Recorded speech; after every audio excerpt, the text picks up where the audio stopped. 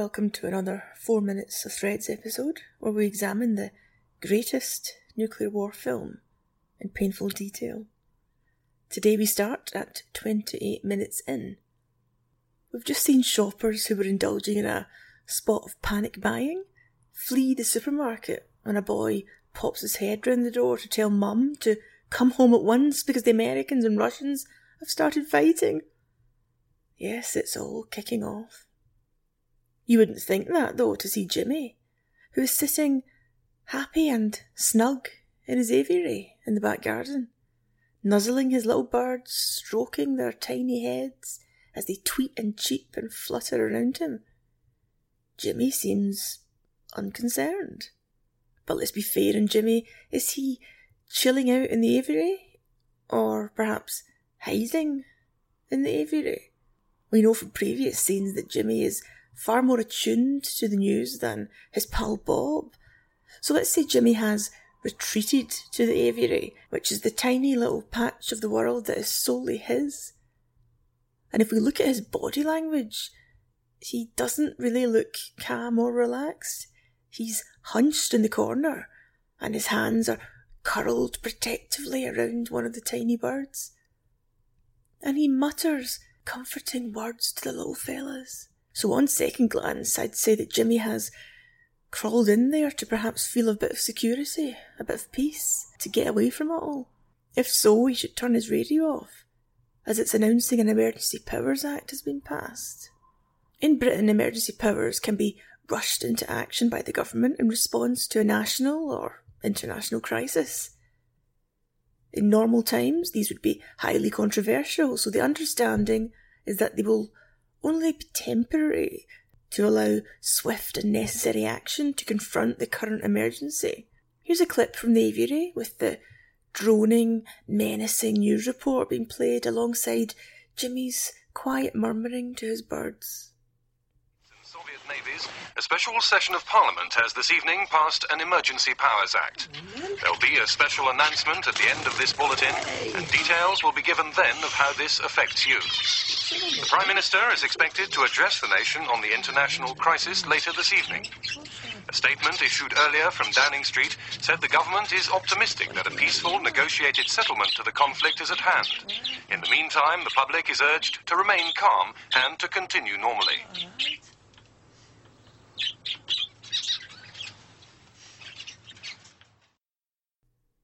In 2004, Britain introduced the Civil Contingencies Act, which replaced much of our 20th century emergency powers legislation.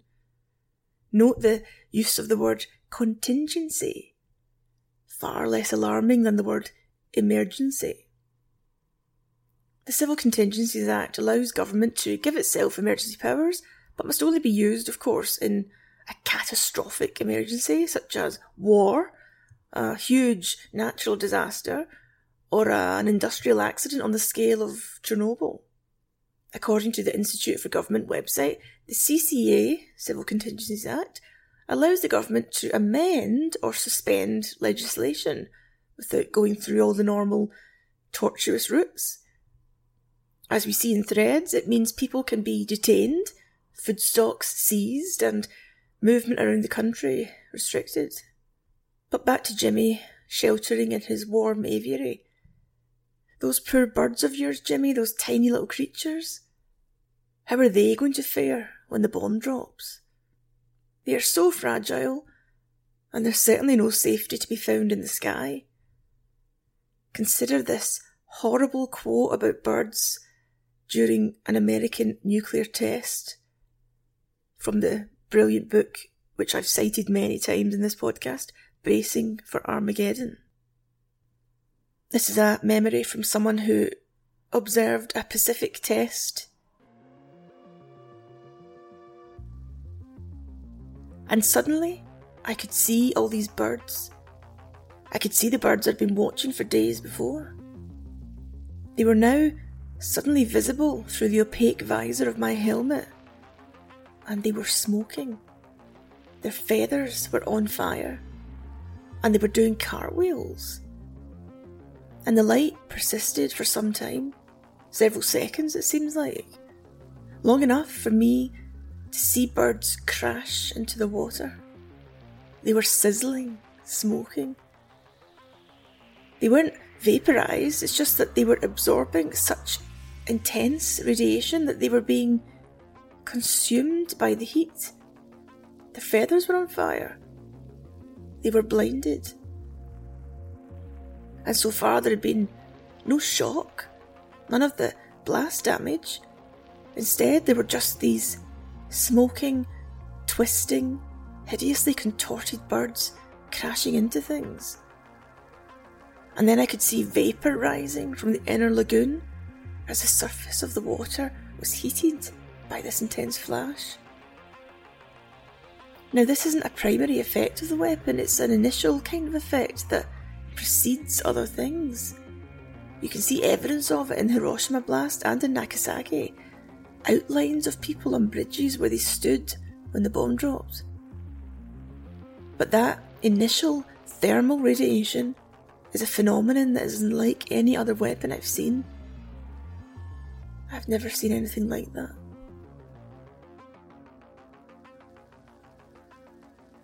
So Jimmy, perhaps that's what might happen to your poor little birds if they manage to take flight just before the bomb drops. They might end up smoking, sizzling, cartwheeling through the air to crash, blinded into the scorched earth.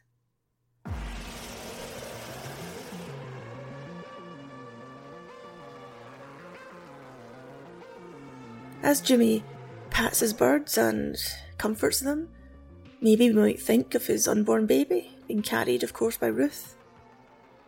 He'll never get the chance to hold that nipper and comfort it as he's doing here with the birds. This is as fatherly and protective as our Jimmy will ever get. All his future fatherhood will be taken away from him in a few days. And here we see that Jimmy, despite his faults, despite his immaturity, despite cheating on Ruth with some woman in the back of his car, he would probably have straightened up and become a good dad. The radio keeps playing in the background saying that people are being urged to keep calm. I think the news recently about coronavirus suggests that any such statement is guaranteed to do the opposite. It will spread panic. As we've seen, nothing has been more likely to spark surges of panic buying than the government and the supermarkets saying, there's no need to panic buy. And yes, just like clockwork, we see panic in the next scene. We see windows being smashed, there's looting, sirens and screaming, and police shoving people into vans. The uproar on the street keeps Mr. and Mrs. Kemp awake. But they'd probably both be lying awake anyway, even if the streets were silent. Poor Mr. Kemp certainly would. Of all the Kemps, he is the most serious, the most aware, the most visibly troubled. Our next scene again involves the grim-faced Mr. Kemp. Yet again, we see him doing something domestic. Remember, he's been made redundant from his match-skilling job of working in the steel industry. And when we see him, he's often at home, sometimes dressed in an apron, dishing out the dinner, doing the typically female tasks. And here he is doing yet another domestic thing. He goes out onto the doorstep to collect the milk bottles. And yes, that's another appearance for milk. Must be the millionth appearance so far in the film of milk. And as he steps outside, he sees his neighbours packing up the car. Doing a moonlight flit, he says, with a hint of bitterness. Yep, Mr. Kemp knows that any such action is hopeless. No, we're going over to our Jacks in Lincolnshire while things get sorted out. I reckon we're safer over there. Carol, you stop messing about there and come inside the house and do something to help. Yeah. Well, I'll be safe anywhere as far as I can see. Well, I don't know. We've a better chance of surviving in country, really, haven't we? I mean, where our Jack lives is only a row of houses and a pub. I don't think they're going to bomb that, are they? Well, I think that's about it, Ron. Now here's a little bit of Threads trivia for you. The scene of the moonlight flit is filmed on Hawksley Road in the Hillsborough area of Sheffield. Hillsborough, of course, became an infamous name 5 years later as the scene of the worst football disaster in British history. If you look at Hawksley Road on Street View, you'll recognise it instantly as the Kemp's family home. And when the neighbours pack up and drive off, the street they turn into, Cheadle Street, is actually a dead end. You won't get to Urjacks in Lincolnshire going that way. And at the top of Hawksley Road, straight ahead, you can just about see a huge block of flats. Again, turning to Street View, we see that it's still there. It's an Art Deco style building built in the 1930s, and it's called a Regent Court. The residents of the block, if they were following advice currently being broadcast on the radio and TV from Protect and Survive, would be seeking shelter on the middle floors of the block, assuming, of course, that the neighbours were kind enough to let you in. Here's the advice from Protect and Survive about how to take shelter if you live in a block of flats. You must now choose a room in your home which will give the best protection from fallout. If you live in a house, the safest place is the ground floor or basement. Choose a room with the smallest amount of outside wall. The farther you are from outside walls and the roof, the better the protection. If you live in a block of flats, which is more than 5 floors high, it is important not to use the top 2 floors. The safest places are inside passages away from outside walls and windows. If the block is 4 floors or less, the best place for a fallout room is the basement or ground floor. If you live too high up to be safe, you must make arrangements now with your neighbours in the lower floors, or make some suitable arrangements to shelter with someone close by. If you live in a 1-story house, like a bungalow or prefab, the building itself will not give you much protection. So the best thing is to make arrangements now to shelter with someone close by. If this is not possible, look for a space in your home which is farthest from the roof and the outside walls. Now, as the neighbours pack up the car, getting ready to flee to Lincolnshire, we can notice in the background others doing the same. Several cars pass on the road, and they're piled high with luggage, and a couple walk past carrying suitcases. Well, the bloke carries them. He's obviously very gentlemanly. The woman with him isn't carrying much, but yes, he is laden with suitcases. So yes, just as the government have urged everyone to act normally and stay calm, people start trying to get out of the cities. Although going to Lincolnshire is hardly a smart move, as it was quite stuffed with RAF targets. As the family leave, Ron, the dad, reminds everyone to turn the gas off, and this gives Mr. Kemp the delivery of a very darkly comic line. Have you turned that gas off? I hope so. We don't want the whole street blowing up while you're away. Come on, Carol. As Ron bundles the family into the car, they see that they can't find the dog, Spot. And this hurts me. You'll know from one of my very earliest episodes, I believe it was the second one I ever recorded, that if an official evacuation order had ever been issued in Britain in the Cold War, and also in the Second World War, come to think of it, people would not have been permitted to take their pets. This actually happened in the Second World War. People were forbidden from taking cats and dogs with them, and so there were huge queues outside vets and dog homes in Britain for animals to be either euthanised or abandoned. And in the Cold War, again, if evacuation had been ordered, you would not have been able to take your pets with you. There was no room in any of the official plans for animals. Of course, what we're seeing here in Threads is not an official evacuation, because by this point in the Cold War, in Britain's Cold War planning, evacuation had been shelved in favour of a stay-put policy. And yes, later in the film, we see the family being stopped as they try to access the motorway. Evacuation was not allowed. Stay in your own home. That was the advice. And so there was no room for pets in any of Cold War planning, no room for any sentimentality. And we see Ron, the father, being very unsentimental about Spot, the family dog, urging the wife and kid to just pack up and leave, just get in the car. But little Spot leaps into shot at the last moment and jumps into the car. And as the family drive off, we see Spot on Carol's knee on the back seat, and she's happily hugging his neck. So Carol isn't worried. She's quite happily hugging her dog, and before that she was standing on the doorstep playing with a Rubik's Cube. So she's not worried, and neither is the mother. In fact, she's simply annoyed at all the fuss that's being made, annoyed that they're having to leave, and she tuts and complains and grumbles that nothing will happen. She's even dressed in a skirt and high heels, done up in her Sunday best, ready to visit the family in Lincolnshire. Talk about being unprepared. You do not want to greet the bomb in high heels.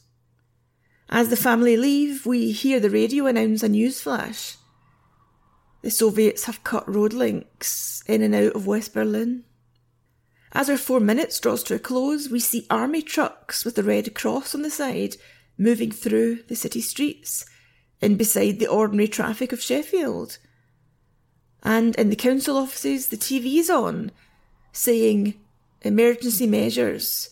Official broadcast follows shortly."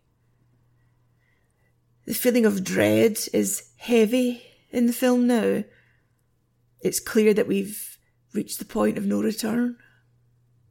The bomb is going to drop. So that's the end of our 4 minutes. And it's the 4 minutes, as I say, that tips us towards the end. We know now that the bomb is coming and that it cannot be ignored. Whether or not you've got your high heels on and your Sunday best, the bomb is going to drop. So that's the end of our 4 minutes of threads for this week. Let me say thank you to my patrons. As I was editing the podcast, I got an email saying that Liz Murdoch, one of my patrons, had increased her pledge. So thank you, Liz, for increasing the amount you donate each month. You're now eligible for a postcard from an atomic or nuclear site. Of course, I can't travel just now. Most of us can't because of COVID restrictions. But hopefully, touch wood, hopefully I'll soon be travelling again. Hopefully for all of us, things will be back to normal soon with the vaccine. And as soon as we can travel again, I've asked David that we head off to a nuclear bunker somewhere, because I'm full of cheer and joy. And when I do so, Liz, I'll be sending you a postcard. I will also be sending you an Atomic Hobo coaster, which you're now eligible for, having increased your pledge. And let me say thank you also to the following patrons: Simon Reed, Tom. I've actually got 2 Toms. Tom Marshall, Tom Hudson. Thank you to my 2 Toms. And I've got a Tim also. 2 Toms and a Tim. Tim Westmeyer. And also thanks to Steve Sace, Simon Allison, Sean Judge, and Runebot Techno Union Rep, Rob Johnson, Richard Lewis and Richard Allam. If you want to donate something to my podcast each month, if you enjoy it and want to show your support, please take a look at patreon.com/Atomic Hobo. You can sign up there, donate any sum you wish, and you can cancel at any time. I know that's important just now with everything being a bit uncertain with coronavirus, so there is a no hassle cancellation if you wish. But please do consider signing up to offer support through Patreon. Remember, you can reach me on Twitter through Julie A. McDowell, or through Facebook Nuclear Britain, or through my website juliemcdowell.com. My listener stats have been down over the past 2 weeks. I assume that's because of Christmas. Maybe some people don't want to hear about nuclear horror during the jolly festive season. But for everyone who has tuned in, you are hardcore and you are loyal, and I thank you.